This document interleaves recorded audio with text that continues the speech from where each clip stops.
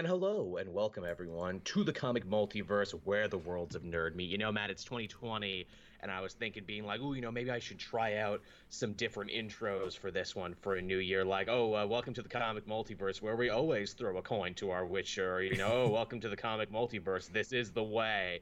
And then I'm thinking like, nah, I'll never be able to keep that fresh and current. Who do I think I am? Uh, Welcome to the comic multiverse, where Joel's camera is always a problem. I don't know why is it only ever when we're doing a show together? It's never when I do it on my own. I It's know. never when I Yeah, anything else. yep. It's it's always this. It's the damnedest thing. Again, do I need to upgrade to a new one? Do we need to have a Kickstarter get Joel a better camera? It's a Logitech. It was a really good one when I got it. Same with mine. Mine's a Logitech. I've had mine for years, never changed it. I think you and I have the same one. I think when you become a video podcaster streamer, this is part of like the starter kit. You get this, you get a blue Yeti, you get a gamer chair, you get it all together, I'm pretty sure. I don't have a Blue Lady. I splurged and got a Rode microphone, bit better I quality. have a I have a very nice mic that a fan was cool enough to get me. It's a condenser mic, but I need an actual amp to run it. That's how powerful it is, and I haven't been able to afford the amp yet. I'm working on it, but So how you been, Matt, since last we spoke? Yeah, pretty good, pretty good. I got out to see a couple of movies this week. I saw that Huh? new Underwater movie, which Oh was yeah, I heard that was actually pretty solid. for a movie that came out in fuck you, it's January. It's not too bad. It's no Oscar contender, but it's not too No. bad. And I'm a sucker for like Sometimes giant monster underwater kaiju stuff. So yeah. natural. I mean, alien pastiches. That happens sometimes too with these movies, where it's not always studios dumping their garbage in January. Sometimes it's dumping the movies they don't understand or don't have any faith in. And Mhm. that underwater movie was clearly shelved for a number of years because T.J. Miller is in it. Yeah. Oh, he's in it for about 20 minutes. So Is he the first guy who gets killed? no, he's not. A black man is the first one to get killed because it's a horror film. Because it's a horror movie, and naturally, oh, thank you, Party Pug. I just saw that come across the thing. Is that a blazing fire behind Matt? I don't know, Matt. Is that the No, sun or is that just that's just my LED lights behind my TV. okay? It Matt's could not in easily be trouble, everyone. mistaken, but for a fire in this current climate.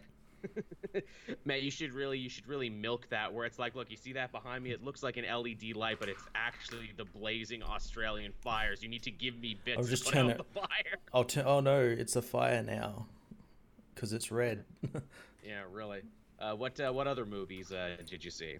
What else did I see? I saw that uh was it Jay and Silent Bob reboot?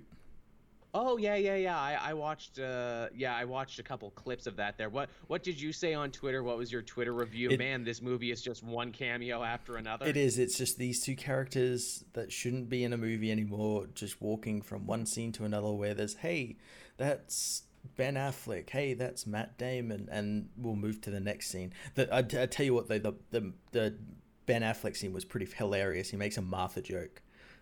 That's what everyone tells me. And then at the same time, too, I'm stopping and thinking about it. I'm like, well, the first Jay and Silent Bob was a giant self-referential cameo fest as well. And from the clips I see, they're actively making fun of the fact that they shouldn't be movies anymore. And don't they like cast Kevin Smith as the de facto villain this time around? He's not really. He's like the cliche shitty Hollywood director, like the Hollywood version of Kevin Smith. Himself. But yeah, it's like the first film, but with more nepotism. Which, I mean, again, sure, why not? I And they mean, do it make a seems like, nepotism joke, but it comes too late in the film to be funny. oh, that's a shame. Again, I don't hate Kevin Smith as much as I used to when it's just like, oh, he's such a wasted opportunity. He could have been great. Now it's more like, nah, he's just kind of more of a podcaster like me now, isn't he? And he makes the movies he wants to make for the audience that wants to see them, and I Hmm. kind of got to respect him for that. Yeah, he's found his niche. And he does really good TV episodes every so often. He's actually had a great career renaissance as a as a TV writer, and also thank you, Party Pug, too. I saw you come down, and thank you to Yeah. Tevi as well. Seeing all those coming down the pipeline. Again, I'm sure it's only a matter of time before he directs another CW episode. I wonder if he'll finally get to direct Arrow now, because apparently they don't. They never wanted him to direct one of those. Well, Arrow's finishing. They'd have to direct one of those, one of the spin-off episodes if that actually succeeds. Black Canary and the so-and-sos, Yeah. which makes me laugh so hard, because it's like, dude, even if you don't like Kevin Smith as a writer director, like, he wrote Green Arrow, man. He wrote the book. That's what I don't understand, why they didn't want him doing an Arrow episode. Like, this guy wrote like a really damn good Green Arrow story. You've used characters and stuff from his run in your thing. The hell, that's so weird. But I'm not gonna dig up old stuff with Arrow. In fact, hey, speaking of CW, what is it? Next Tuesday, we get our big Crisis finale. Tomorrow, actually, as we record right. this. Right, because we record it late Sunday night, and it's the future where Matt is. Everyone, got to get back there. We got to get back to that future. Well, was that it? Did you see any other movies? What else did I see? I was going to go see 1917, but that I didn't get a chance to see that. What else did I see? Did we talk about Uncut Gems? Have you seen that yet? Oh, yeah, no, I saw that. I saw that like a couple of days after it came out. It was brilliant. Fantastic. Oh, it's fucking dope as hell. Isn't it going to be weird when we all say Academy Award nominee for Best Actor Adam Sandler? It would be even better if Academy Award winner for Best Actor Adam Sandler. From the maker of from the maker of The Ridiculous Six and Sandy Wexler. I did see an interview, I think it was for the Golden Globes, with him and Brad Pitt, where they just sit down and sort of interview each other. They had such a good rapport. I love a film with them together. My review of Uncut Gems, when I saw it, again, I put this up on Twitter, so maybe you've heard or seen it already, but is basically, I've never done cocaine before in my life, but I can only assume the manic energy and feelings that you feel watching that movie is what it's like to be on coke 24/7. Oh, Adam Sandler never stops. No, they literally drop you in the movie. They don't even tell you his name right away. No. And you just see all this stuff introduced to you, and you just follow him on this day that just never fucking stops. Yeah, and the best thing as well, I was reading about the directors who made it. A lot of the people who are in like the FedEx guy and just like people around them are actual people who work in the Diamond District. Oh. That's pretty good. It did feel very, very authentic. Yeah. That was a really good one. Like I said, it's a total coke high until you come down from it at the end, and it hits you so fucking hard. Oh yeah, I did not expect that ending. I did not. I thought, oh, he's won the bet. He's gonna like pay off his debt and everything. I'm like, oh crap, that's not exactly what happens at all. My favorite thing about that movie is, again, because they don't tell you anything right away and you got to figure it out as it goes along, that one of the loan sharks after him for money is his friggin' brother-in-law. Yeah. Like when that find out, I'm like, oh wow, this is really interesting. They just didn't bother like explaining any of that. That's really cool. You figure it out at a point, and I'm like, man, that's gotta suck if you're a degenerate gambler and one of your loan sharks is your brother-in-law. That means you're never getting away, and he always knows where you are. But yeah, Uncut Gems is great. Everyone, go see Uncut Gems at some point. It's good stuff. Yeah. I guess from there we can hop into into the news this week. We had no other old business. No. Yeah. I'm just trying to work on stuff on my end. I want to get a new episode of The Story So Far up because I've made new thumbnails for it. And that's creatively how I kick myself in the ass. If I make myself a nice new thumbnail, I'm like, man, that's great. Now I got to actually attach a video to this. Yeah, you did it on Batman Universe, which you finally read. Finally did. I had just enough room this week to be like, all right, time to go back and read something from 2019. It's really good. You were totally right about it. I cannot believe that is the same Brian Michael Bendis who's been stinking up Superman and everything else. Yeah, now you got to do the Tom King Up in the Sky Superman book. That's next. I will keep you all up to date on that. I made that thumbnail too, so all the more reason I need to do it. But yeah, I guess from there we can hop into the news this week, and there was actually quite a lot of happenings this week, Matt. This was a fairly eventful week, all things considered. Yeah, kind of sad news though on a lot of these things. Absolutely. Again, it's going to be a little Marvel slanted, but I promise there's DC stories here too. I guess the big piece of news that everyone's still digesting and digging through right now: Doctor Strange in the Multiverse of Madness lost its director. Yeah, just out of nowhere. Just out of nowhere, apropos of nothing. And I can only assume too, the articles I read haven't been talking about this, but I'm assuming they're a package deal. They lost the director, which means they're also going to lose his friend, the writer, C. Robert Cargill, who wrote the first Doctor Strange. I imagine they're probably going to lose him too on the project. Yeah, well, I think maybe the script is already written because like the movie starts shooting in I think it was August or April or something. That's another thing. Apparently there's like some major timetable issues on this because this movie has to coincide with that WandaVision show. Mm-hmm.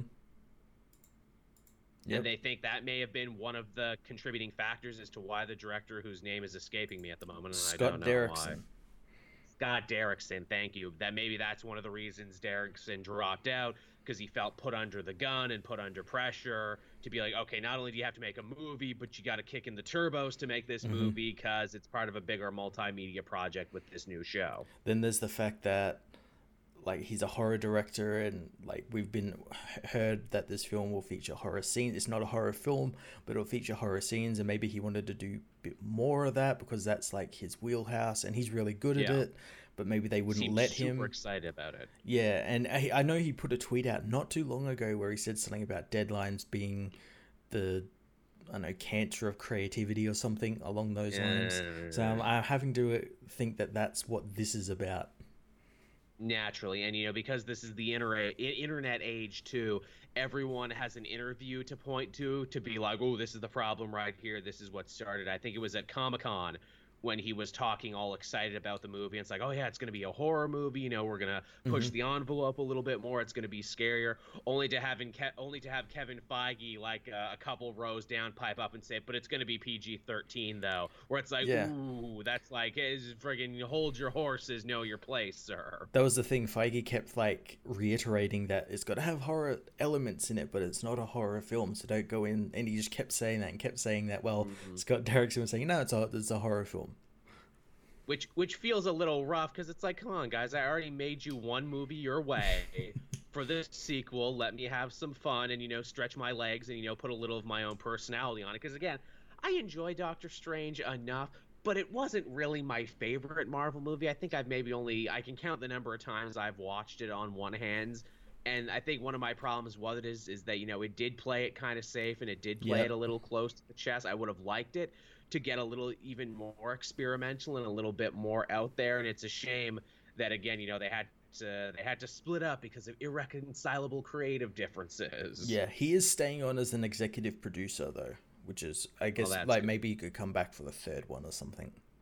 Yeah, there you go. And I guess, as with any situation like this, the question then becomes, who do you think could possibly replace him? Who is in the Disney machine right now who they could tap for this one? I don't know. With such like a tight deadline, they'd need someone to come on like they'd have to have someone already on the film. They just haven't announced it to be able to like get it all ready to get set for that deadline to actually meet that deadline. Brett Ratner. Call up Ron Howard. Yeah, I was going to say Ron Howard. Hey, man, you've saved similarly, Cursed Productions. You can come on in and help us out, can't you? I said it won't happen because he's busy with other films, but I'd like to see David F. Sandberg. The guy who directed Shazam. And made some very scary scenes in Shazam, too, which is what blows me away when they're like, oh, yeah, creative differences. Maybe he wanted it to be too scary. I'm like, well, Shazam was pretty scary in parts, too, and that was like PG-13. You mean you can't even have anything as scary as that? That's unfortunate. Mm-hmm. That's a weird content thing, but all right. There you go. Party Pug says Martin Scorsese. Yes. Martin. Yes, because he loves all of these movies and would happily throw his hat into the ring for the culture is what he would do. He's like, don't even pay me. I'm doing it for the culture is what he would say. Man, that interview that's going around the internet of him, when again, I don't know why they keep asking him questions about superhero movies, but he basically comes in and says, "Look, I don't care if it's Marvel or DC, fuck them both." Well, it's because like it's that gets that easy clicks on these websites. So you'll never believe what Martin Scorsese says about this film. You'll never believe what he said this time. He said that the last 3 times, and I did believe it. But yeah, I hope they get someone cool and interesting for Doctor Strange. And obviously, this is big news because for the most part, when Marvel says they're going to make a movie with a person, they make it. You can count, again, the people who didn't end up making their movies, again, on one hand because it happens so rarely. Yeah, it's not something that, happens often. And there's like Patty Jenkins, Edgar Wright, and I think that's like the only two I can think of off the top of my head. And again, for similar creative reasons is what it ultimately came down to. And I guess good on Derrickson too for sticking to his guns and being like, no, I'd like to make this one my way, and if I can't, I'll go elsewhere. I already made one Doctor Strange. I can understand having your hands tied creatively a little bit the first time out and being like, well, it's good to say I directed a Marvel movie because everyone in Hollywood wants to direct a Marvel movie or star or write or what have you. Yeah, and again, like I totally understand how, like, because he would, as you said, like this ties into WandaVision and then probably something else, and then there's the sequel, and like all these things they got to balance in this film where he probably just wanted it just to be like a Doctor Strange film. Yeah, well, more power to him wherever he goes. I'm sure he'll be fine. Yeah. I'm sure we'll be talking about him sometime next year, and he's directed a new cool horror movie. Yeah, Sinister 4 or whatever he's doing. Yeah, Sinister 4. Thank you for sinistering. Sinister 4, the new batch. Sinister 4, the new generation. The Secret of the Sinister. Oh, there you go. Man, I love that game where it's like how many sequel subheadings can you get in there? Sinister 4, Revenge of Sinister. Now, moving on from there, we have another Marvel story with a similarly bit of production in disarray right now, perhaps even more in disarray, and that is the Hawkeye show, which again feels like it should be so easy to get done, so easy to make happen, and yet now the show seems to be delayed indefinitely is the word I was hearing. Yeah, well, I heard it's delayed indefinitely, but then after that, reports came out that said that it's not. So it's very confusing. Very confusing. We obviously don't know why. Maybe something to do with that whole Jeremy Renner thing that happened. I've heard people say it's because they haven't narrowed down who their Kate Bishop will be. Wasn't it going to be Haley Steinfeld? Were they certain about that? She keeps saying like she's not doing it, but that could be just like one of those negotiation tactic thingies. I'm holding out for more money. People already got excited for me. Now give me more money. Yeah. Well, as well, I'm not too concerned if this show's on hold, definitely, because it was the last one announced, I believe. So it's still got a ways to go before it gets into production. That's true. I'm a Hawkeye fan. I'm a Kate Bishop fan. I would have liked to have seen this Matt Fraction stuff brought to life, but I can wait a little bit longer. Really, giving Hawkeye a show, giving Black Widow a movie feels like kind of like a bit of housekeeping from the first decade of the Marvel Universe, where it's like, well, it's only right that we give them their moment. Yeah. Again, we waited this long, but that's fine. Again, I think it's so funny that, if, and again, I don't know, this is all rumor and conjecture that, the Jeremy Renner ex-wife gun controversy, if that ended up being true and that is the reason that they've stalled on this, and whatever, it's so funny where it's like, no, we need Renner to be Hawkeye in this. Why? So we can pass the torch to another Hawkeye. We need him here so it doesn't have to be him anymore. Yeah, this is the whole point of that show. That's the whole point, and I'm sure whoever is working on this is just like friggin' hitting their head off the concrete, where it's like, and the funny workarounds where it's like, okay, can we CG him in? Can we like recut some other scenes that he's been in to make it look like he's there when he's not? Can we get him to literally call in his lines from rehab or wherever he is? Listen, Kate, I'm Clint Barton. I'm calling you on the phone, and we'll only be calling you on the phone from here on out.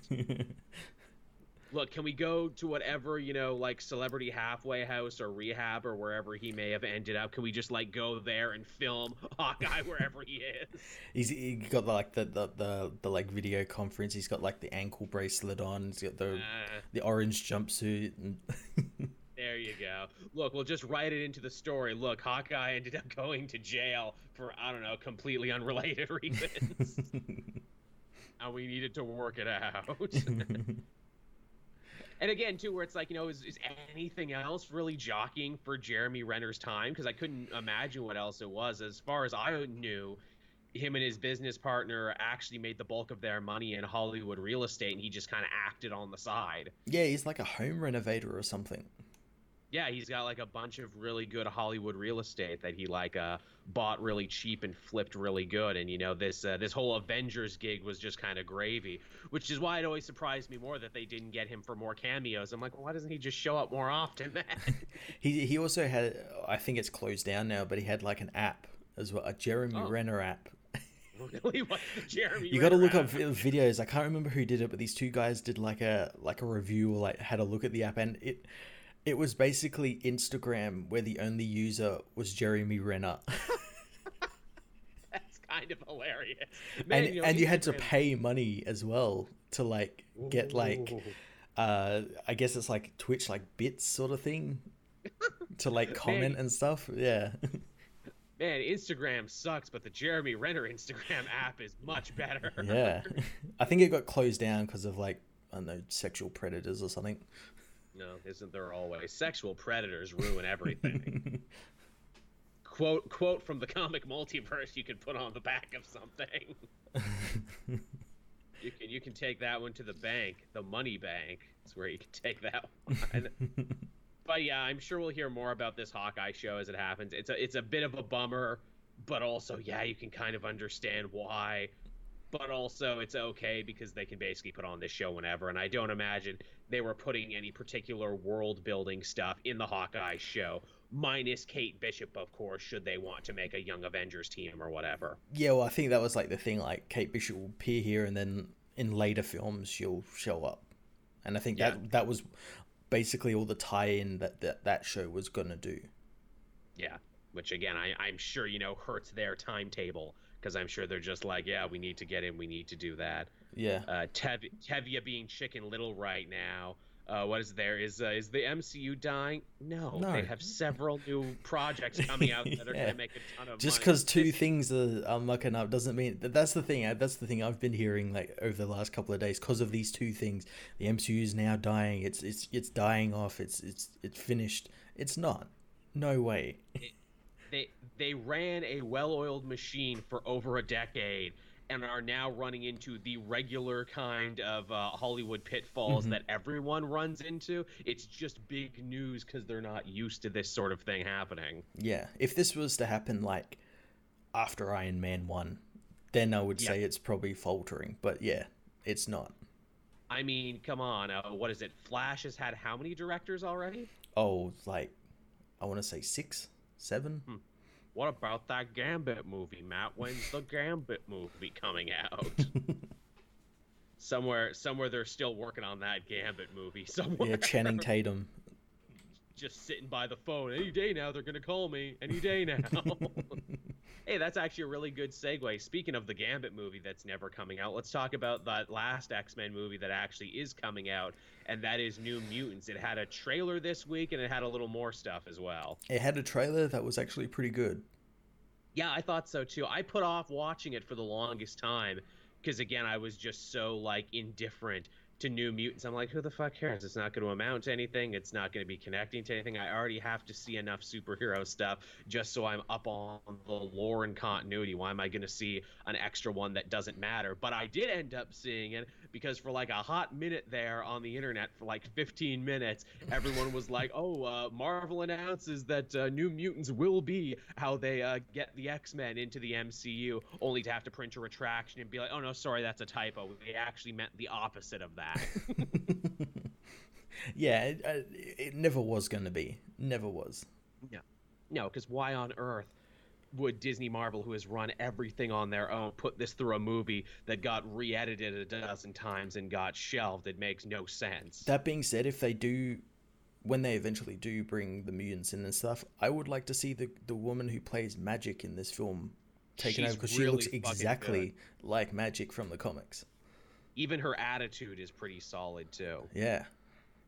She is really good. I'm glad you and I both agree on that one, that she's fucking great. And they even tease, they're like, oh yeah, she's gonna get her sword, she's gonna do the sword thing. Yeah, Lockheed was in the trailer as well.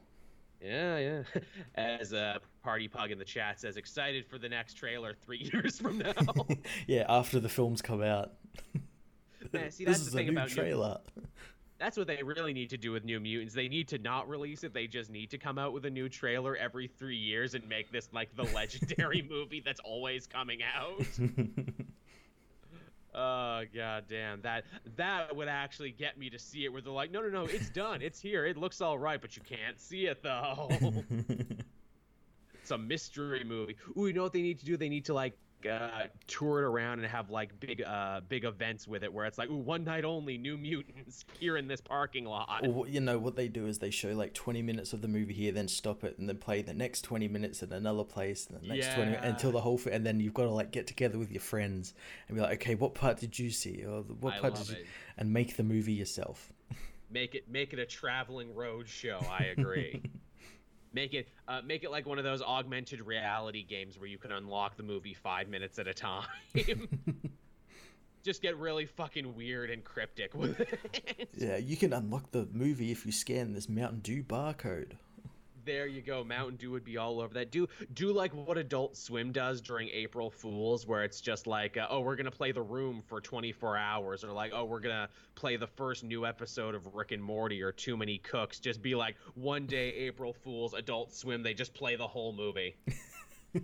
Or it could be like what Sony did. I think it was a few years ago. They had some movie, some crappy rom-com or something that was coming out, and they put a trailer up for it, except it wasn't the trailer, it was the full film, and they put it up on YouTube with it, and it was up there for a couple of hours before they noticed, and then they took it down, but it was already too late.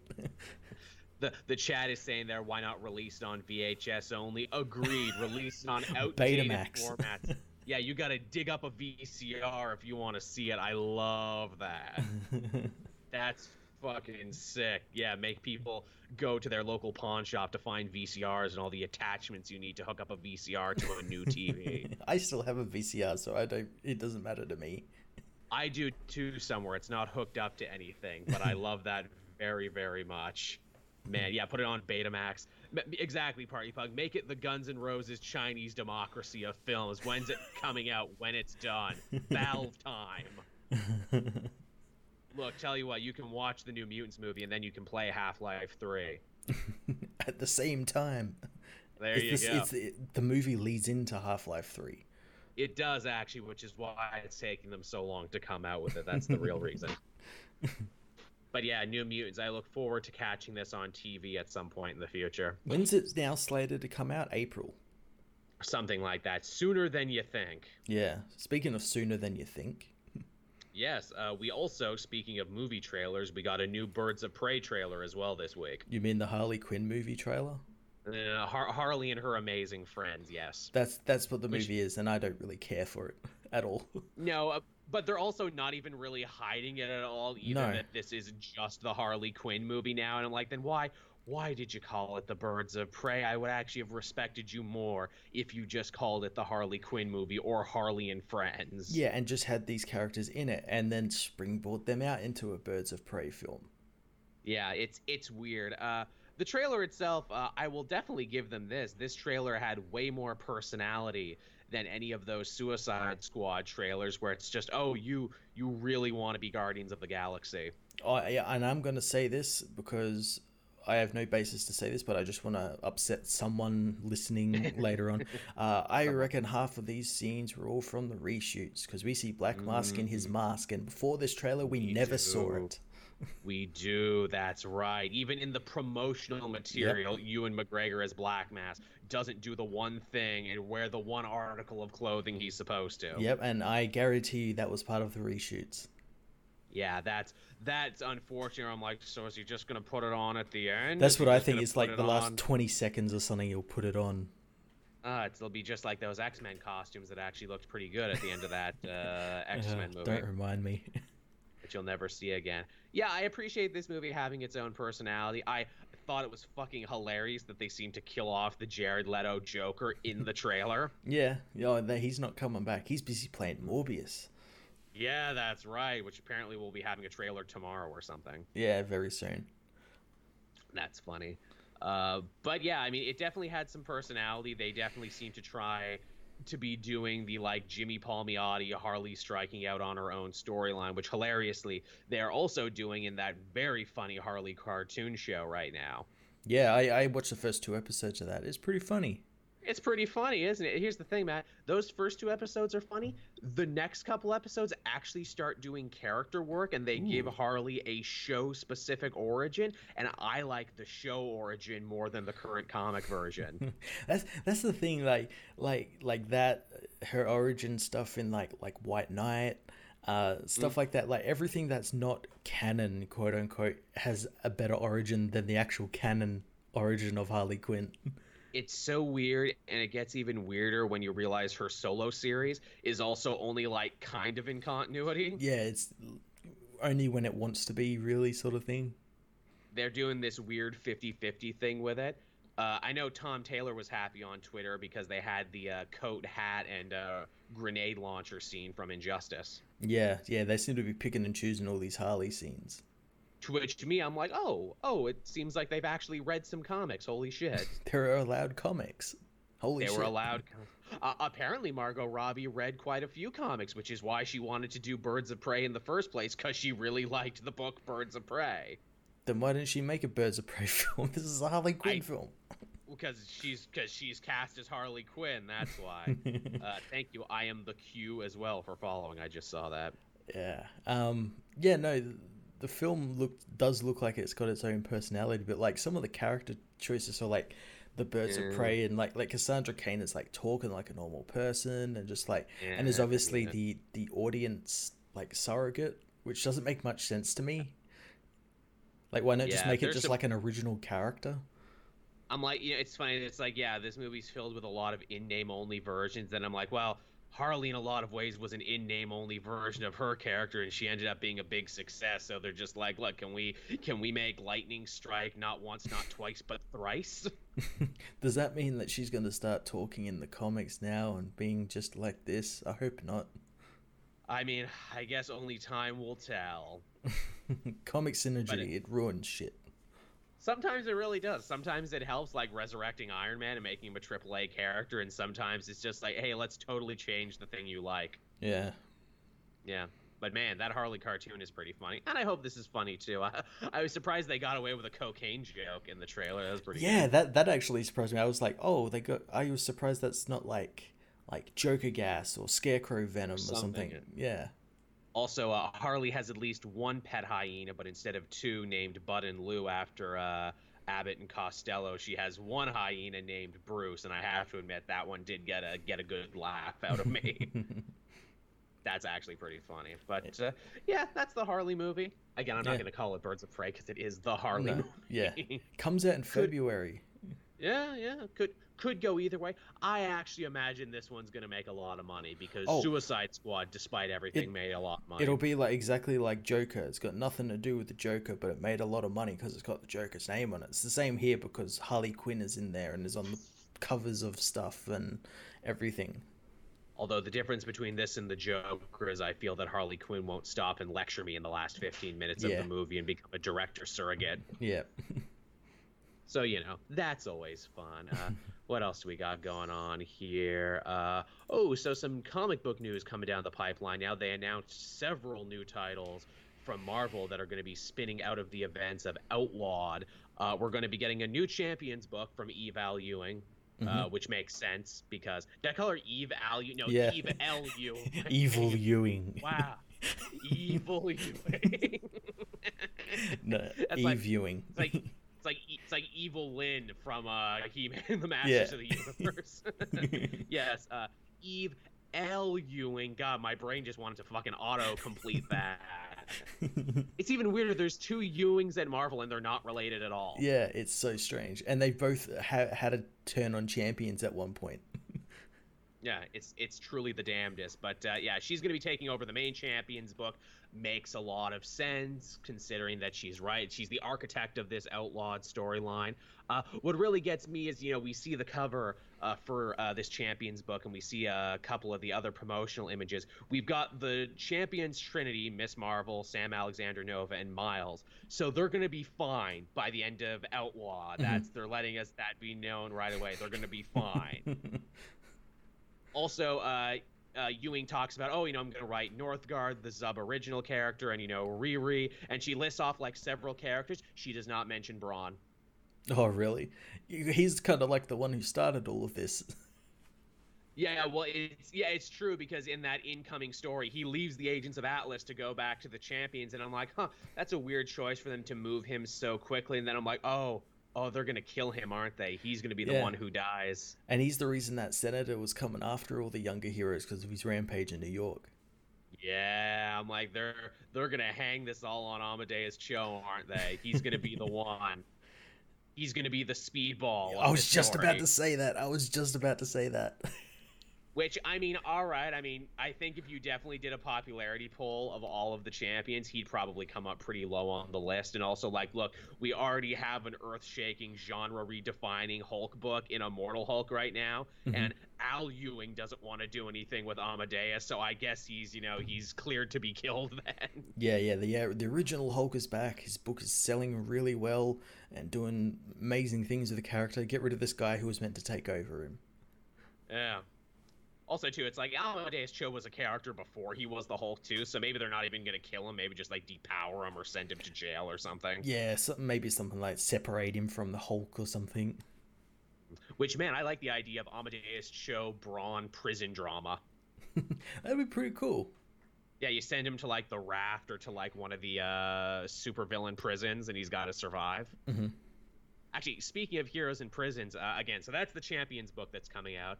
Also, New Warriors is coming back. Oh, and what's that? New Warriors has also been canceled because every version of the New Warriors has been canceled right on time. It's the same with when I saw the Power Pack one. I'm like, wait, weren't they just in that Future Foundation book and it just got immediately canceled? Yep. Yeah. These two teams have terrible luck. Loyal fan bases, terrible luck. That's what I don't understand. We have millions of fans, but why is the comic canceled then? If it should be selling really well then. Some teams are just like that. I like to. They're like, okay, so we got every new warrior on this team, and Night Thrasher has a new costume. Gotta make him cool. Again, does he have a new skateboard too? Have you found a way to make a skateboard same old intimidating hero thing? He's got one of those. He's got one of those. What do you call it? You it's like those segways without the handle. What are they called? Oh, yeah, hoverboards. Yeah, he's got one of them. He's got a hoverboard. I like it for the future, because we're in the future now. It's high-tech Night Thrasher. The one thing about New Warriors that really surprises me, and I wonder how they're going to square this circle, as the chat is saying, no Scarlet Spider on the team. No. And normally there always is some version of the Scarlet Spider. Maybe he's the mystery character. Maybe he's like the stinger at the end. But also, Rage is on the team too, which is really surprising, because do you remember the last time we saw Rage, Matt? I don't know.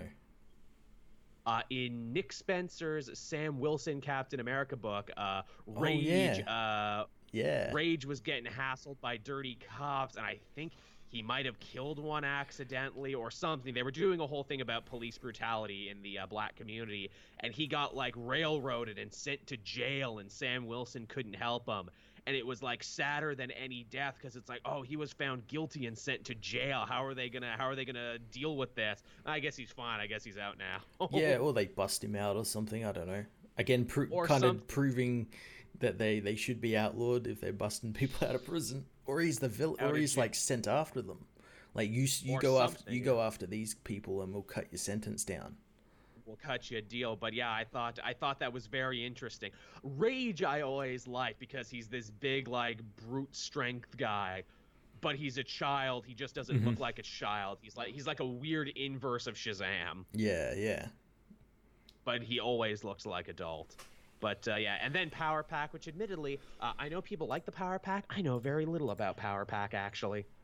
Well, yeah, I'm sure they were referenced in that Future Foundation book or something, or like at least brought up in that. And yeah, that book got cancelled, and I don't see this doing very well either.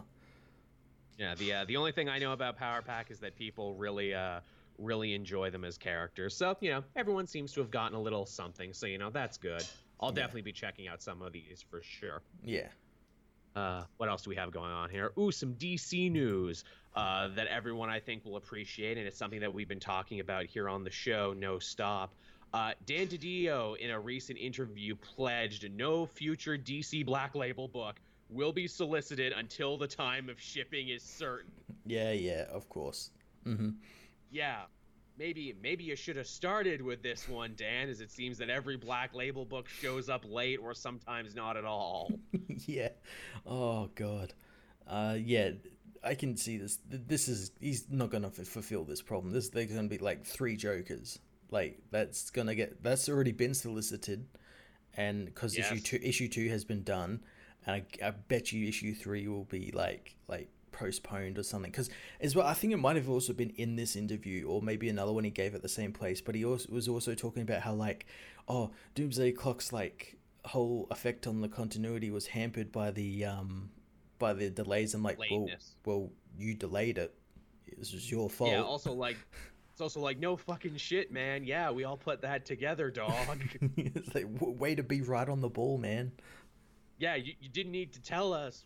What are you going to do about it, though? Because you basically just said, yeah, we had a whole year of stuff we couldn't get to, and we were just making stuff up for a year while Doomsday Clock finished. It's very obvious. I mean, let's face it, the last year at DC really did feel like they were just making shit up. Yeah, especially in, like, the Superman stuff. Oh, yeah.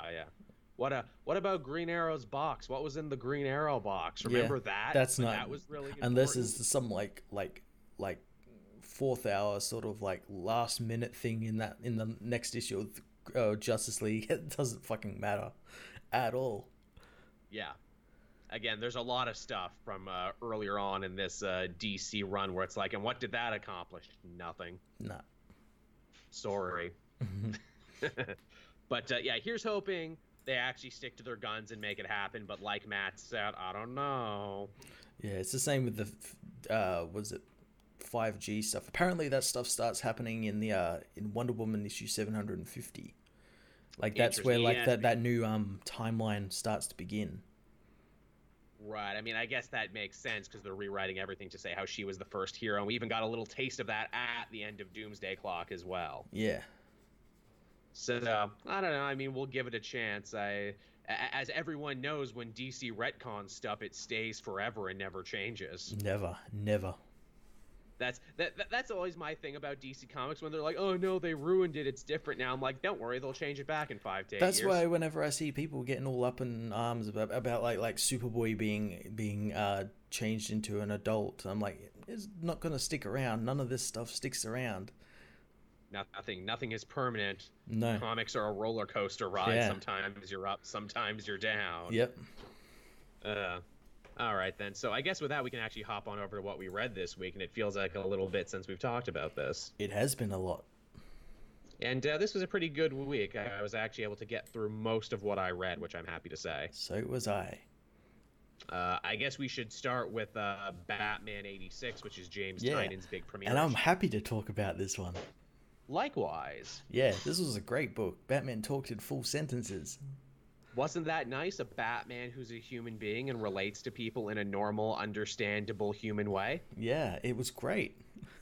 He wasn't a weird alien. And also, hey, if you did like the Tom King run, then don't you fret, because Tynion just doesn't come in and throw away everything that King had built. He actually deals with the fallout, I would say, quite expertly. Batman is still mourning the death of Alfred. In a particular sad scene, he talks to Lucius and calls him Alfred by accident. Yep, still thinks Alfred is around. Yeah, he's trying to do like a new urban rejuvenation initiative. Apparently, we find out in this issue that when Batman wasn't Batman, he had like some architectural aspirations, and that he would occasionally like draw on napkins a better city. Yeah, and this feels like he's doing it for Alfred as well, because Yeah. he kept saying how it was impossible, but Alfred was the one who kept saying, "No, it's not. You're Batman. You can do anything. Nothing is impossible for you." As always, Bruce Wayne is spurred on by the death of a loved one to do new and different things. Yep. And I mean, he couldn't become double Batman after the death of Alfred, so He could have put an extra cowl on and. that'd be funny. He's wearing two capes. I'm double Batman now. All the flavor of original Batman, but double. Catwoman is still sticking around too. In fact, they don't answer this question, but I feel like Tynion will answer it, and that is like, okay, Batman and Catwoman are together. They love each other. They got married. What does that mean for Selina Kyle and Bruce Wayne? Because Selina Kyle is like, schmoozing rich people at one of Bruce Wayne's official Wayne Industries party. Are they together? Do people know they're an item? And if so, what does that mean? Yeah, well, from what I got of it, it looks like Selina is like working quote unquote for Bruce. Like they've made like as like his like VP assistant or something, because she's the one like smoozing these young investors to like invest in Bruce's rebuild fund. Yeah, she looked very official, and I'm like, yeah, does she work for Wayne Industries in an official capacity? Does she have a business card? Does she get like does she get paid? Does Bruce write her a paycheck so she doesn't have to steal things? Although she wants to steal, I actually like that, where she's like, Bruce, it's very hard for me not to rob all these people. Yeah, all these jewels here. Yeah, my kleptomania that we never actually dealt with in the Tom King run, that's going to be a problem because I clearly have a problem. We also get a who's who of super assassins who have been called to Gotham to work on some sort of job. You got Deathstroke, you got, Cheshire, and Merlin, who I'm glad they don't call Malcolm Merlin. I'm glad he's just Merlin. Yeah, Merlin, Mr. Teeth.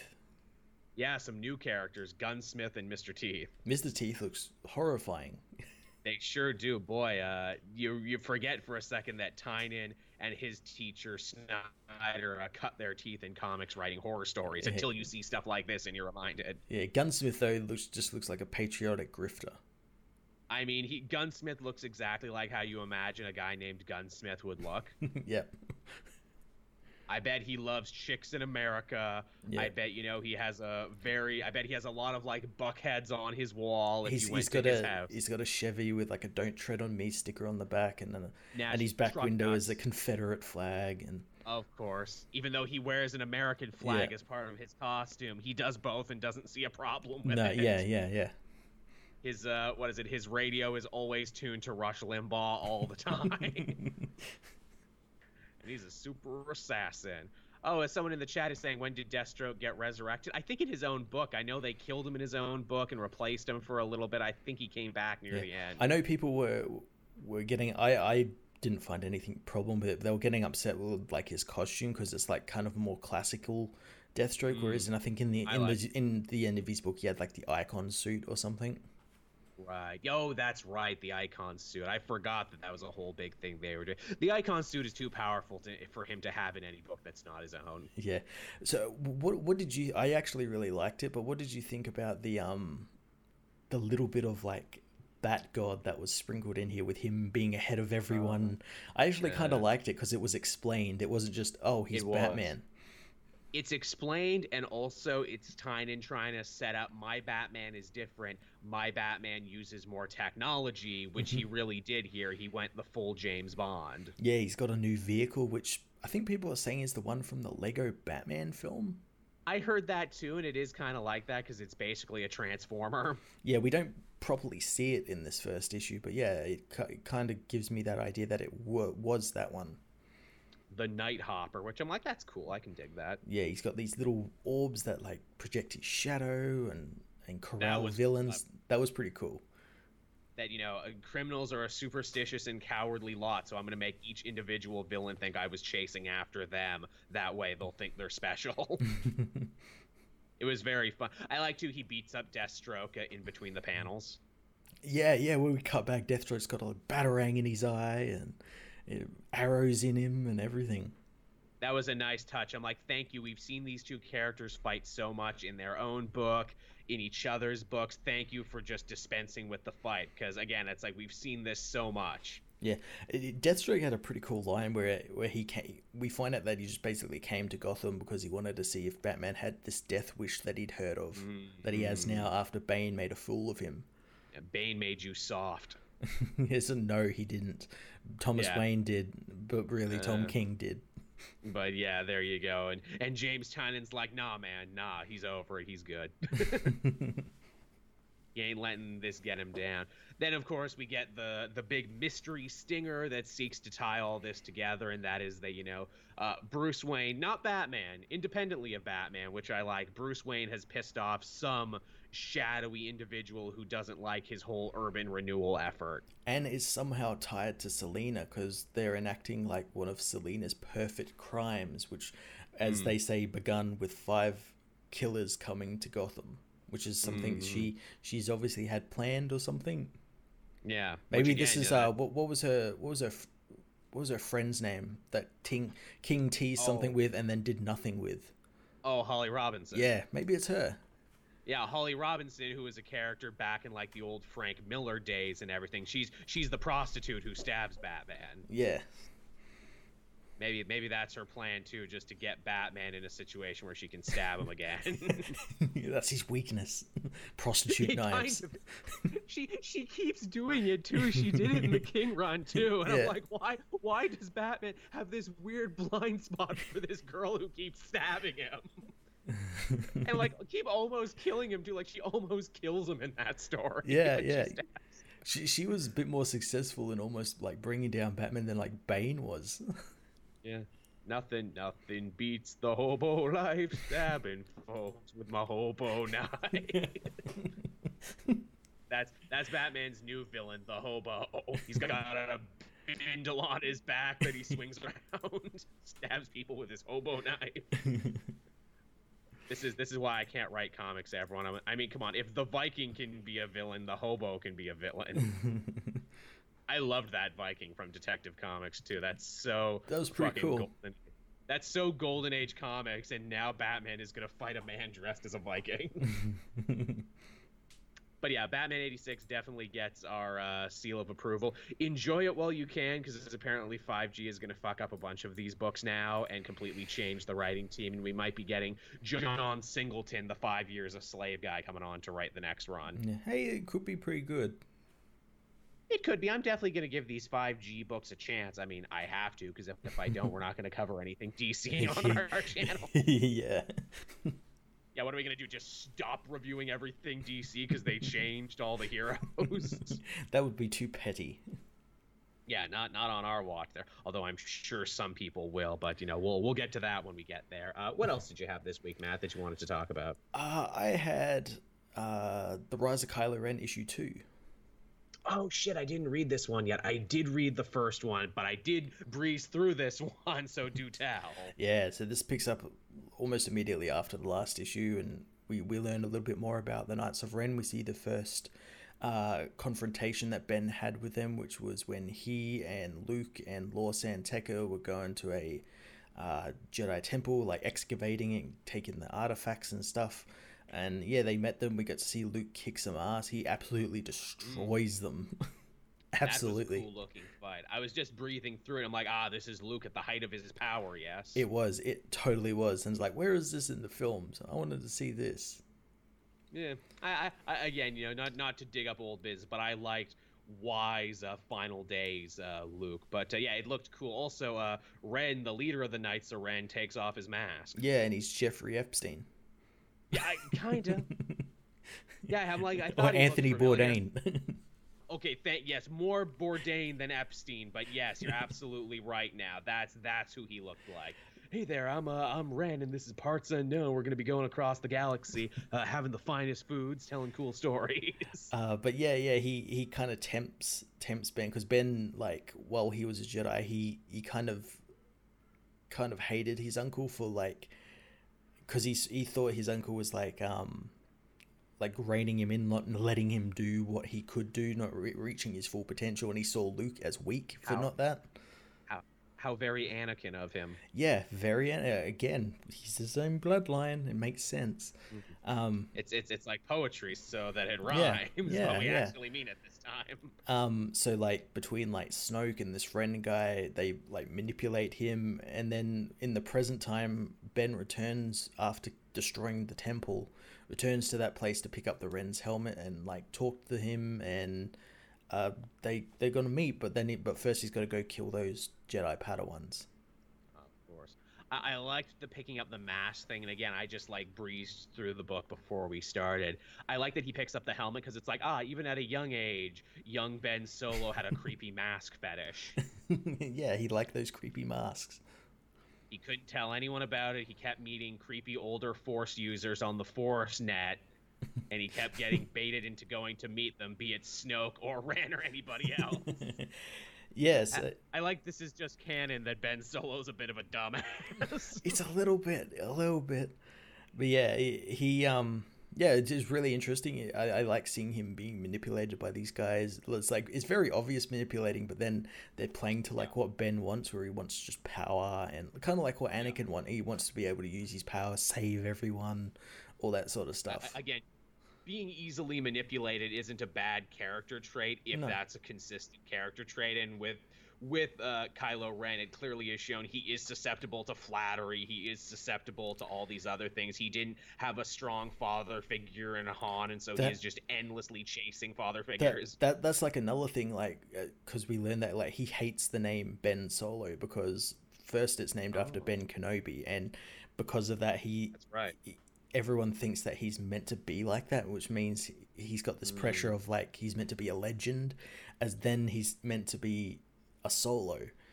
So and he knows that name isn't Han's real name, like that's a fake name. So it's a lie in itself, like his father is a liar. So he hates that as well. Can you be the coolest person in the world? I didn't think so.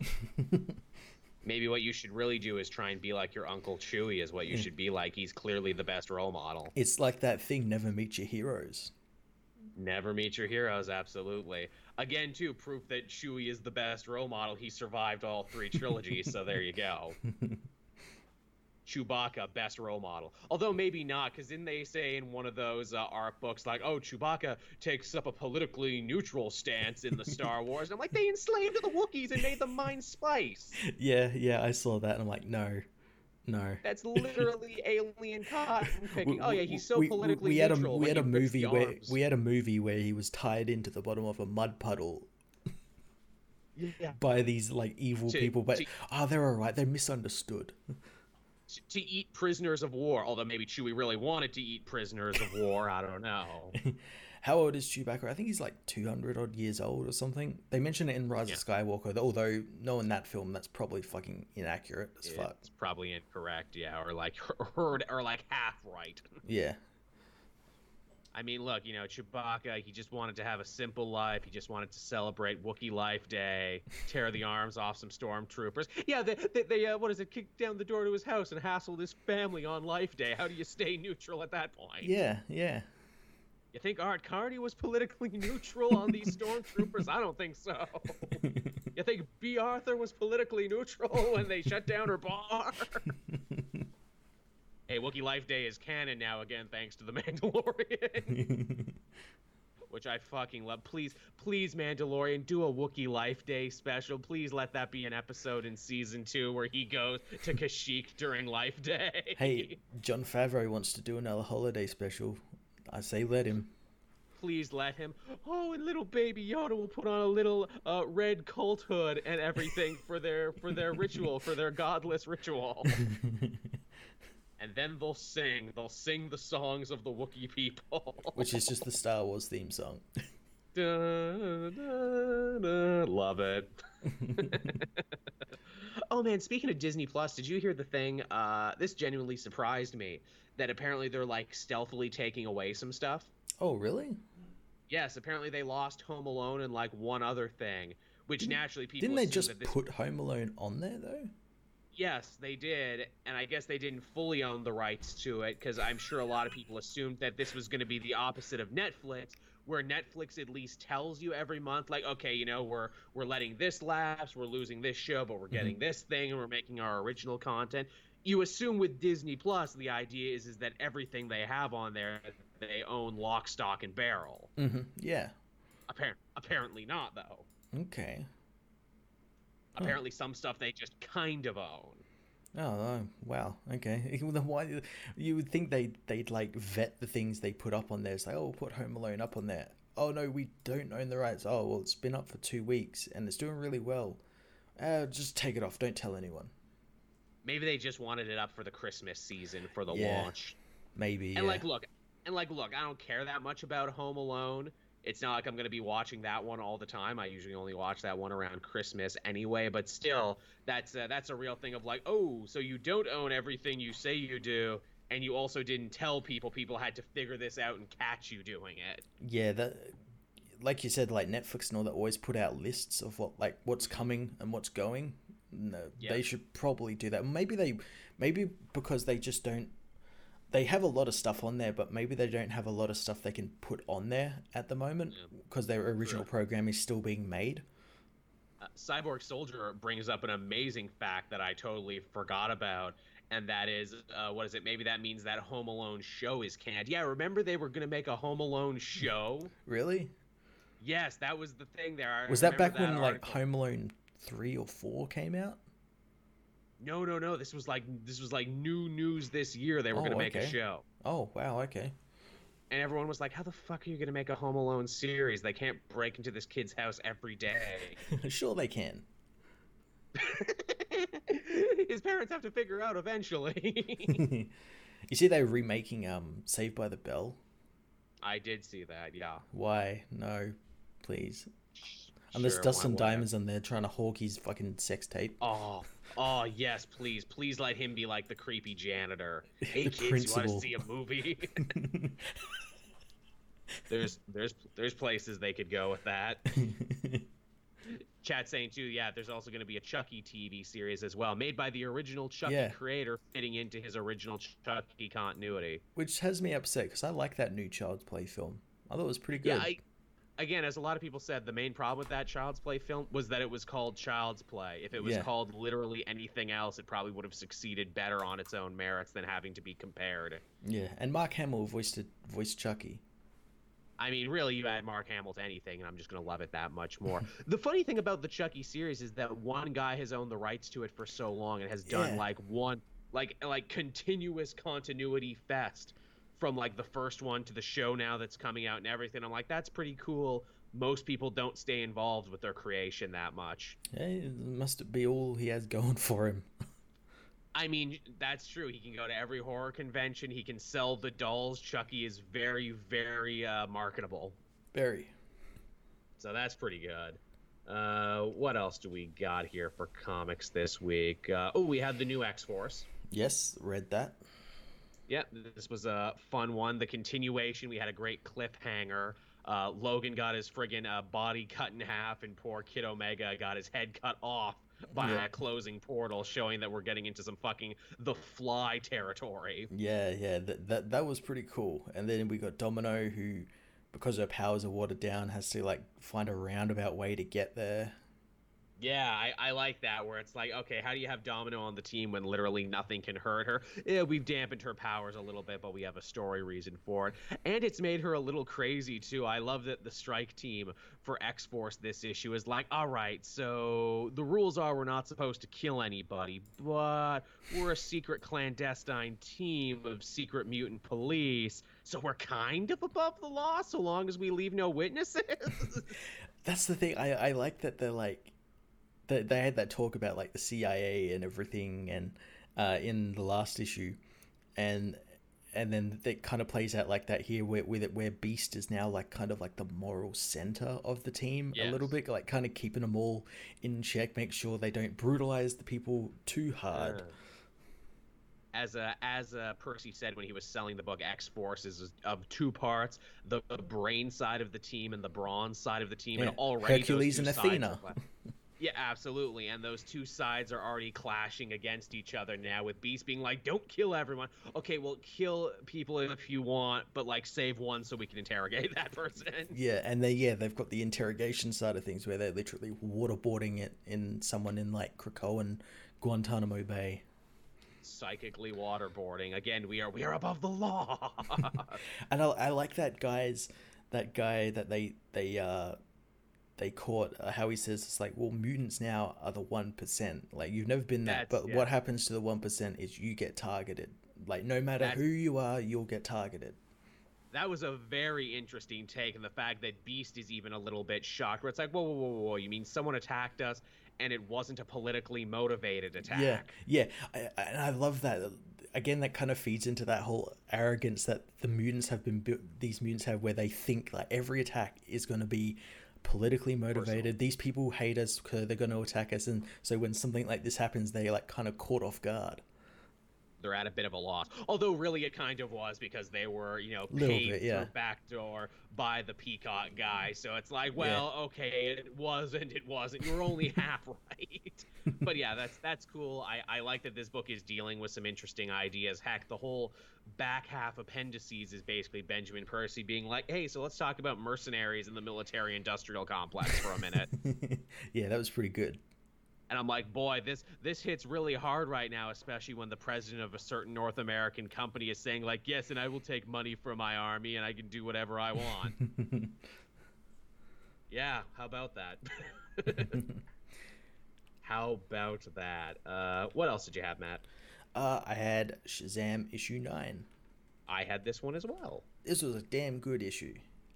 Boy, was it. I love that for a second there you think like, oh, Black Adam and the Seven Sins in a fight in the street. Man, this comic is getting really serious and really dark and everything. And then as soon as that happens, boom, John snaps his fingers and no, we're back to childlike whimsy and adventure. Yeah, Wizard of Oz and the Cheshire Cat's trying to kill people and stuff like that.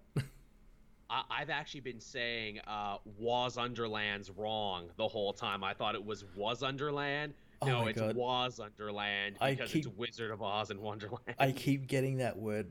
I kept saying Wonderland. I kept wanting to say Wonderland and then Wozenderland. It's a messed up word, and I didn't even know that was the gimmick until we got there. Yeah. And Johns drops a very cool little wording where he's like, yeah, this is the Wizard of Oz and Wonderland fused together. That happened after a crisis. Yeah, that affected the magic lands. So you mean to tell me even children's books, like even fictional children's universes, can have crises? Yeah, Crisis on Infinite Fairy Tales. Which, wow, that's kind of amazing. And also, like, there's been more than one DC crisis, which means there's probably been more than one children's literature crisis. I also like that we're dropped into the middle of this world, like mid-story, so we get like to hear we hear like, oh, the Tin Man was killed by the Queen of Hearts, and the White Rabbit is on a quest to like return his axe to the Scarecrow. The Scarecrow's been put in charge of Munchkin Land, but the Munchkins hate him because he's a fucking idiot. Yeah, like it's like just dropped in the middle of this. I'm like, this is so interesting. There's a lot to digest. I'm like, man, there's like a whole other comics worth of content here. Was Jeff Johns writing this at one point and just said, I'll put it in here? Yeah, I think he probably was. That's funny. DNG in the chat. So is a minor crisis just called a conflict? Yeah, let's go with that. I like that. A conflict on infinite Earths. Final disagreement. There you go. Heroes in conflict. Yeah, numerous conflicts. Love it to death. It's funny too. Wizard Shazam shows up in this very same issue, and Billy asks a question that I didn't even ask at first, and that is, "Hey, Wizard Shazam, how the fuck are you alive? You died. I saw you die." And they're like, "We'll explain later." No, But now you must choose. Loved that moment too, where it's like, look, Billy, the power that you have is tied to your very heart, and you're being torn between two families right now. So you need to decide, do you want to go with your dad or your foster siblings? And each of them make very good arguments as to why he should go with the other person. They do. It wouldn't make it an easy choice, but yeah, in the end, he's able to choose both. Because that's his power, and that's what Shazam do. And I'm like, oh, that's really nice. What a positive, feel good story this Shazam book is. Yeah, and that means Mr. Batson's now the 7th champion. Which is really cool because usually we have children's becoming adults. Now we have an adult who wields that power. What's that gonna mean? Yeah, an adult becoming a slightly larger adult. Slightly bigger adult. I like a lot of people in my comment section too said it's nice that they didn't try and pull Billy's dad is actually bad, or like he's an actual. That's what I thought they were gonna do. Something. I thought they were gonna like give him the power and he was gonna be the 7th champion, but yeah, he was gonna start abusing the power and like turn evil, or I had another thing where he was gonna be somehow possessed by that Captain Marvel that tried to get Billy to free him. Yeah. Man, how freaking cool is that? The Captain Marvel family is alive in this universe. Well, they're technically dead, but they are alive in a universe of the dead where all dead things go. They police their own universe. I love that a whole lot. I'm like, man, I would read a whole story about them, actually. Yeah, but we can't legally do that. Well, we can't legally. We'd have to call them like Captain Death or Captain Dark World. Yeah. Which I'd be cool with that. But yeah, Shazam is great. It sucks they keep delaying that book the way they do because it's awesome. Yeah. When's the next issue coming out? In like 10 months or something? Yeah, something like that. No friggin' clue. But yeah, that book is awesome. Support it while you can, because it seems that everyone at DC Editorial is doing everything in their power to murder that book. Which sucks, because we got Superboy Prime coming up. And also, what the fuck are you going to do for a movie sequel if you have nothing to take from? And Johns is literally writing the direct sequel to that movie. What will you adapt then? I don't know. What else did I have this week? Ooh, I had the Immortal Hulk. Ooh, tell me about Immortal Hulk and his Metal Gear plan.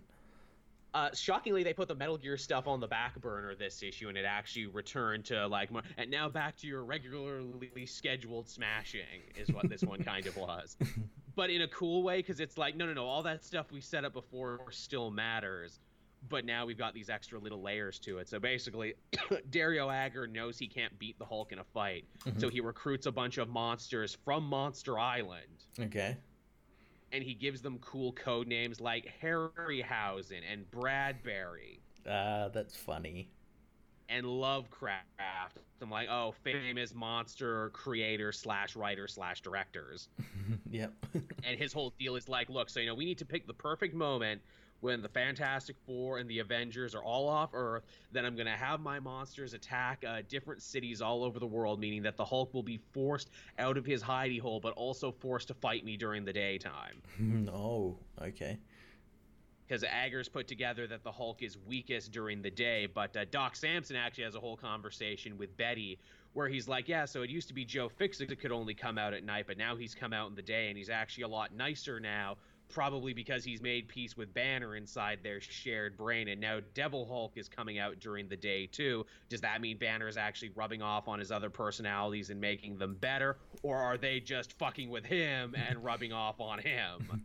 That's interesting, because they had that bit in Incoming where he was talking with Doc Samson how Joe Fixit has taken over Bruce's body, and he was kind of upset about it because he wanted to be all powerful, but he has to be this meek, like, human. Yeah. I thought that was pretty cool.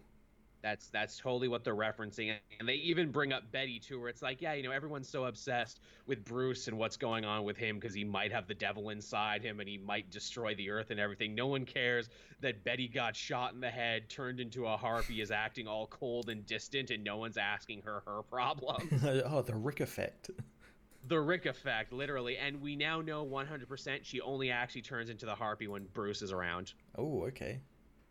Implying, or what I got from it is like, oh, so the harpy personality is coming out to protect Betty from Bruce because, he's viewed as a threat because every time he's around, she gets her heart broken or gets shot in the head or her father goes to prison or something. It'll be really interesting to see if they actually use that as like an indicator. So like I could see them doing something where they think, oh no, Bruce is back now, he's fine, but like Betty doesn't turn into like a harpy. And that's like an indicator where it's like, oh, that's not Bruce.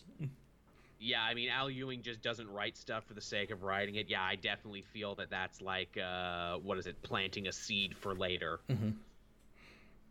But yeah, so Immortal Hulk, one of the best books of last year, continues to be one of the best books now. Just Nice. when I think I know what this story is and know where it's going, Al Ewing's like, nah, fuck you, we're changing genres. That's good. That's good. I really expect in a couple months where it's like, what's the book going to be now? It was a horror story. It was like a demons and monsters story set in hell. It was a cosmic horror story. Then it became a political polemic. What's it going to be a year from now? Bollywood musical. Uh, Sold. So Hulk in India, just, dancing and having a great time. And it's like, man, can you believe this changed so organically into a Bollywood story? Hulk has to win a dance competition against the Wrecking Crew to save America from America. The only way. Did I talk about that Doctor Strange Surgeon Supreme book? Did I? No, you didn't actually. Although it's actually the Surgeon Supreme stuff is kind of bleeding into what I'm reading in Jane Foster Valkyrie, because they've teamed up and formed the Magical Medic Squad. Yeah. I only brought that because you mentioned the Wrecking Crew, because Wrecker is in that first issue, and he absolutely wipes the floor with Doctor Strange. I heard that actually. That Wrecker actually got a win for once. Yeah, because he got a magical weapon. Good for him, man. Good for you. And again, after playing Dungeons and Dragons, magical weapons are at least a +1 to +3. So I mean, it's gonna let him do so much more DPS. They're gonna have to nerf Wrecker in the next upgrade, man, because he's totally changed the meta with his magic weapons. Doctor Strange basically respect. He took the bad hands deficiency, but now he's got the good hands perk. So he's going to do so much better come Nationals, come Evo. Evo. Now, that's the story we need. We need Avengers go to Evo, and they just get really pissed off. They should coincide it to when the new Avengers game comes out. They go to, E3, and they get pissed because other people are doing way better at the game than them. Thor gets all pissed and, crushes the controller. It's like, bullshit, I say it. Oh, that'd be great. The God of Thunder would never lose to the likes. Let us fight in the parking lot. But yeah, Hulk is good. It is. It's really good. And Doctor Strange sounds good too. What else did you have, Matt? I only had a couple more. Yeah, I've only got a couple more. I had Dial H for Hero issue 10. Oh yeah, this apparently has gotten really interesting because they've crossed over some Harley stuff and some Wonder Twin stuff now. Yeah, no, well, in Young Justice, all of the Wonder Comics books are now converging in that book.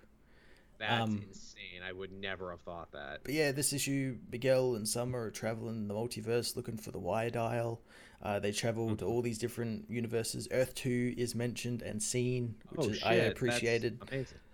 And it lives in our hearts. They end up heading to Earth 32, which is the amalgamation universe where heroes from are combined with each other. So we got Superman and Martian Manhunter to form Super Martian, and Harley Quinn and the Anti-Monitor, of course. Oh shit, that's very unexpected. Which is what they're fighting when these heroes show up, and the heroes of this Earth are aware that they're looking for the Y Dial, which is on their Earth. It's actually hiding in Miguel the Street, because Miguel is combined with Danny the Street, because on that universe, Miguel and Summer are part of the Doom Patrol. Nice, Paul. Summer is her character of Lolo Kiku, which is the hero she turns into, is combined with Lobo. So it's this big, strong woman. I saw the picture of that and it looked cool. They end up finding the Y Dial, but then Mr. Thunderbolt turns up and he starts manipulating Miguel. Because one of the great things about this comic is, and I was kind of worried when it started off, is when you use the H Dial, you become addicted to it. You always want to go back and be a hero because it's the best version of yourself. And I thought they were going to go the route where Miguel's different. He uses the H Dial and isn't addicted to it. And he's the only one who can control it and that sort of stuff. But they don't go that route. Miguel, the last couple of issues, has been totally addicted to it. And he just keeps wanting to change back. And Mr. Thunderbolt plays on that because... and he tells Miguel that Mr. Thunderbolt and the operator are the same person, Robbie Reed, which was split by the Y Dial. And then, again, we got an awesome page, which is a Mad Magazine fold over page, where you fold over the page and it reveals that. Man, I miss when comics used to do that. So he manages to convince Miguel to use the Y dial to save the universe, to go after the next dial, which is, I think, is the black dial, which is on Apocalypse. And to do that, he uses the Y dial, all the dials do something different. The Y dial multiplies you and splits you. Right. So when Miguel uses it, he turns into Super Miguel, but then he becomes Reign of the Super Miguel. He gets a cyborg Super Miguel, an Eradicator, a Steel, and a Super Miguel boy. That's fun. Man, they sound like they're doing a lot with the Dial H universe. They've really opened it up. The last page is a recreation of the Reign of the Superman cover with all these different, all these different counterparts. That's wildly clever. Yeah, it's so cool. It's such a damn good comic. And it's got 2 issues left, which I'm really upset. Yeah, well, I mean, it sounds like it had a pretty damn amazing run. I can't think any other Dial H run that was this impactful or this, what's the word, ambitious, except for maybe the first one. Yeah, then they've just appeared, Summer and that have just appeared in Young Justice. Oh, that's cool. Oh, right, because they're all part of the Wonder imprint, which I guess is Bendis's imprint. Yeah, they're all teaming up to go after Star Labs. Right. Oh, that's cool. Yeah. People in the chat were saying my camera was going on an acid trip there for a second, and it kind of was. Yeah, and it's calmed down now. It's coming down. It's coming down. Coming down. It needs lots of water, everybody. Oh, the colors of the rainbow, man. I read 2 last ones here. They were new this week, and they're both Spider-Man related. The first one was Venom. Mm-hmm. Eddie Brock goes to an island to try and purge himself of the Venom and Carnage symbiote, because the Carnage symbiote has infected the Venom symbiote, and now Eddie basically needs to recreate all his favorite scenes from the movie Rambo to fight the symbiotes that have turned against him. It's like literally he has a suit up montage. He's got the bandana and the flamethrower. It's really over the top, but really fun. That's great. And it comes to the point too where it's like, oh wow, Eddie's actually matured so much that he's planning ahead. He's thinking of things that he never thought of before, and he's so serious about ending this symbiote threat because obviously he's a father now with a kid. He's willing to chop off his own arm if it means if it means saving his kid. Man. It's the damnedest. But it's really short. It's basically exactly what I'm telling you, but it was fun. Cool. The other one was, of course, Spider-Man. And honestly, I was not digging that last arc of Spider-Man with the Clairvoyant and Doctor Doom and all this other stuff. They kind of say, wasn't doing it for me. They save it in this issue, though. Did you read this issue? I did read this issue, yes. Boy, I liked this one. This was a breath of fresh air to me. I did. I like that Peter was actually thinking about the consequences and weighing up the options of having this device that could actually help him get ahead in not just his life, but stop all the catastrophes and stuff like that. Mm-hmm. I'm happy they straight up, invoke Civil War 2. And it's like, well, didn't the last time heroes have future crime, this started a huge war? Yes, but it's okay because Spider-Man cleared it with the other heroes first. Yeah, Captain America gave him the A-OK. Also, too, the way he's using it in a very clever way, too. He's not using it to try and stop all crime on Earth like Carol was. He's just using it to try and stop the same crime that he fights every day. They even get around the whole Minority Report, charging someone for a crime they were going to commit thing by him using it only to stop people who have already committed crime so he could stay one step ahead of them. Well, not only that, they also very smartly put in a little thing there by Jamie, his work partner, where he says it's never going to give you 100% positive result because that's mathematically impossible. That can't literally exist. Thanks, Rick and Morty. Also, too, they put a nice ticking clock on this, too, where it's like, look, Spider-Man's not going to have this forever. It's already at 90% power, and he just can't have the Spider-Man 2099 come and power it back up again for him. Yeah, he's busy on his island. Yes, with Comic Book Girl 19. Yeah, I remembered that joke. And again, it's like, well, what does Spider-Man do now that he has all the time in the world and now that he actually, can do something for himself for a change? He has a nice date with Mary Jane, and it's very sweet. Yeah, they watched the Janet Van Dyne superhero makeover show. The season Man, finale. I wish that show was real. I would watch the shit out of that show if it was real. Now, Mole Man, this just does not work together. Green is so out, dear. You need to level your pussy up, girl. And Mole Man will be like, yes, I do. How does one do this? Well, first off, vertical stripes are very slimming. And then he just has a new costume. Also, they keep planting seeds about who Kindred could possibly be. They go on another interesting little rant. Yeah, again, Nora Winters appears in this issue, and so does Kindred. Yes, that's right. People are thinking there. It would be funny because obviously, she dated a hobgoblin way back when, disappeared, had some adventures, and came back. Again, Kindred goes on about oh, I was not only wronged by Peter Parker, but I was forgotten by Peter Parker too. Mm-hmm. Again, is that them saying because she was she was forgotten as a character, Nora? They keep implying the character is way older. With that absolute Carnage tie-in, they imply that it was definitely someone Peter knew in the early days. Yeah, whoever that might be. Yes, someone. And again, someone. Also, too, they remind us that Kindred totally has demonic powers. Kindred's down with the devil because he summons fucking Sin Eater from hell. Sam Carter. Back to life. That was surprising. That was surprising. Back to life again because Null also used him as a zombie, although he didn't bring him back to life so much as he dug up his corpse. Yeah. Friggin' Stanley Carter, man, he gets the rounds. You're you were the guy in Death of Jean DeWolf, so now you just keep coming back endlessly. Yep. Which has, of course, led people to think, oh, what if Kindred is Jean DeWolf? Yeah, it's possible. It's possible. What if we're we're all right and it's like a combination? It's like not one person. We do the Murder on the Orient Express Hot Fuzz thing where it's like Kindred was never we're one all person. The people Peter forgot. All the people Peter forgot there. Yeah, there's a lot of really interesting plays. D&G, what if it's Alpha? I'm pretty sure I already made that joke. What if Kindred was Alpha? That'd be fucking funny. If they did that, and I'd leave it to Nick Spencer to make Alpha an actual good character. I would totally agree. My money is still on George Stacy. I still actually think I think all the girlfriend drama is actually a bit of a that's the red herring where it's yes, he is talking about Spider-Man like a jilted lover, but no, not because Kindred was one of Spider-Man's former lovers, because he was the father of one of his lovers. Yeah, he feels like Spider-Man betrayed his daughter or something. Yeah, where I could see that. You told me you'd protect Gwen, but Gwen is dead, and also you keep doing this with other women in your life. You keep bringing them in, and they keep getting hurt over and over again. I could see that.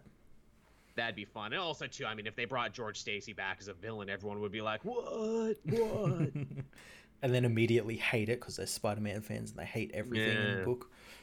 Look, I just want everything to be the same, but not different. Is that too much to ask for everything to be different but also familiar? I had that weird line. That's actually kind of like a good segue into my Daredevil review, because I had that on there. It's like, this is all too different. He needs to be in his red costume swinging across the skyscrapers, and it's not what Daredevil is, but okay.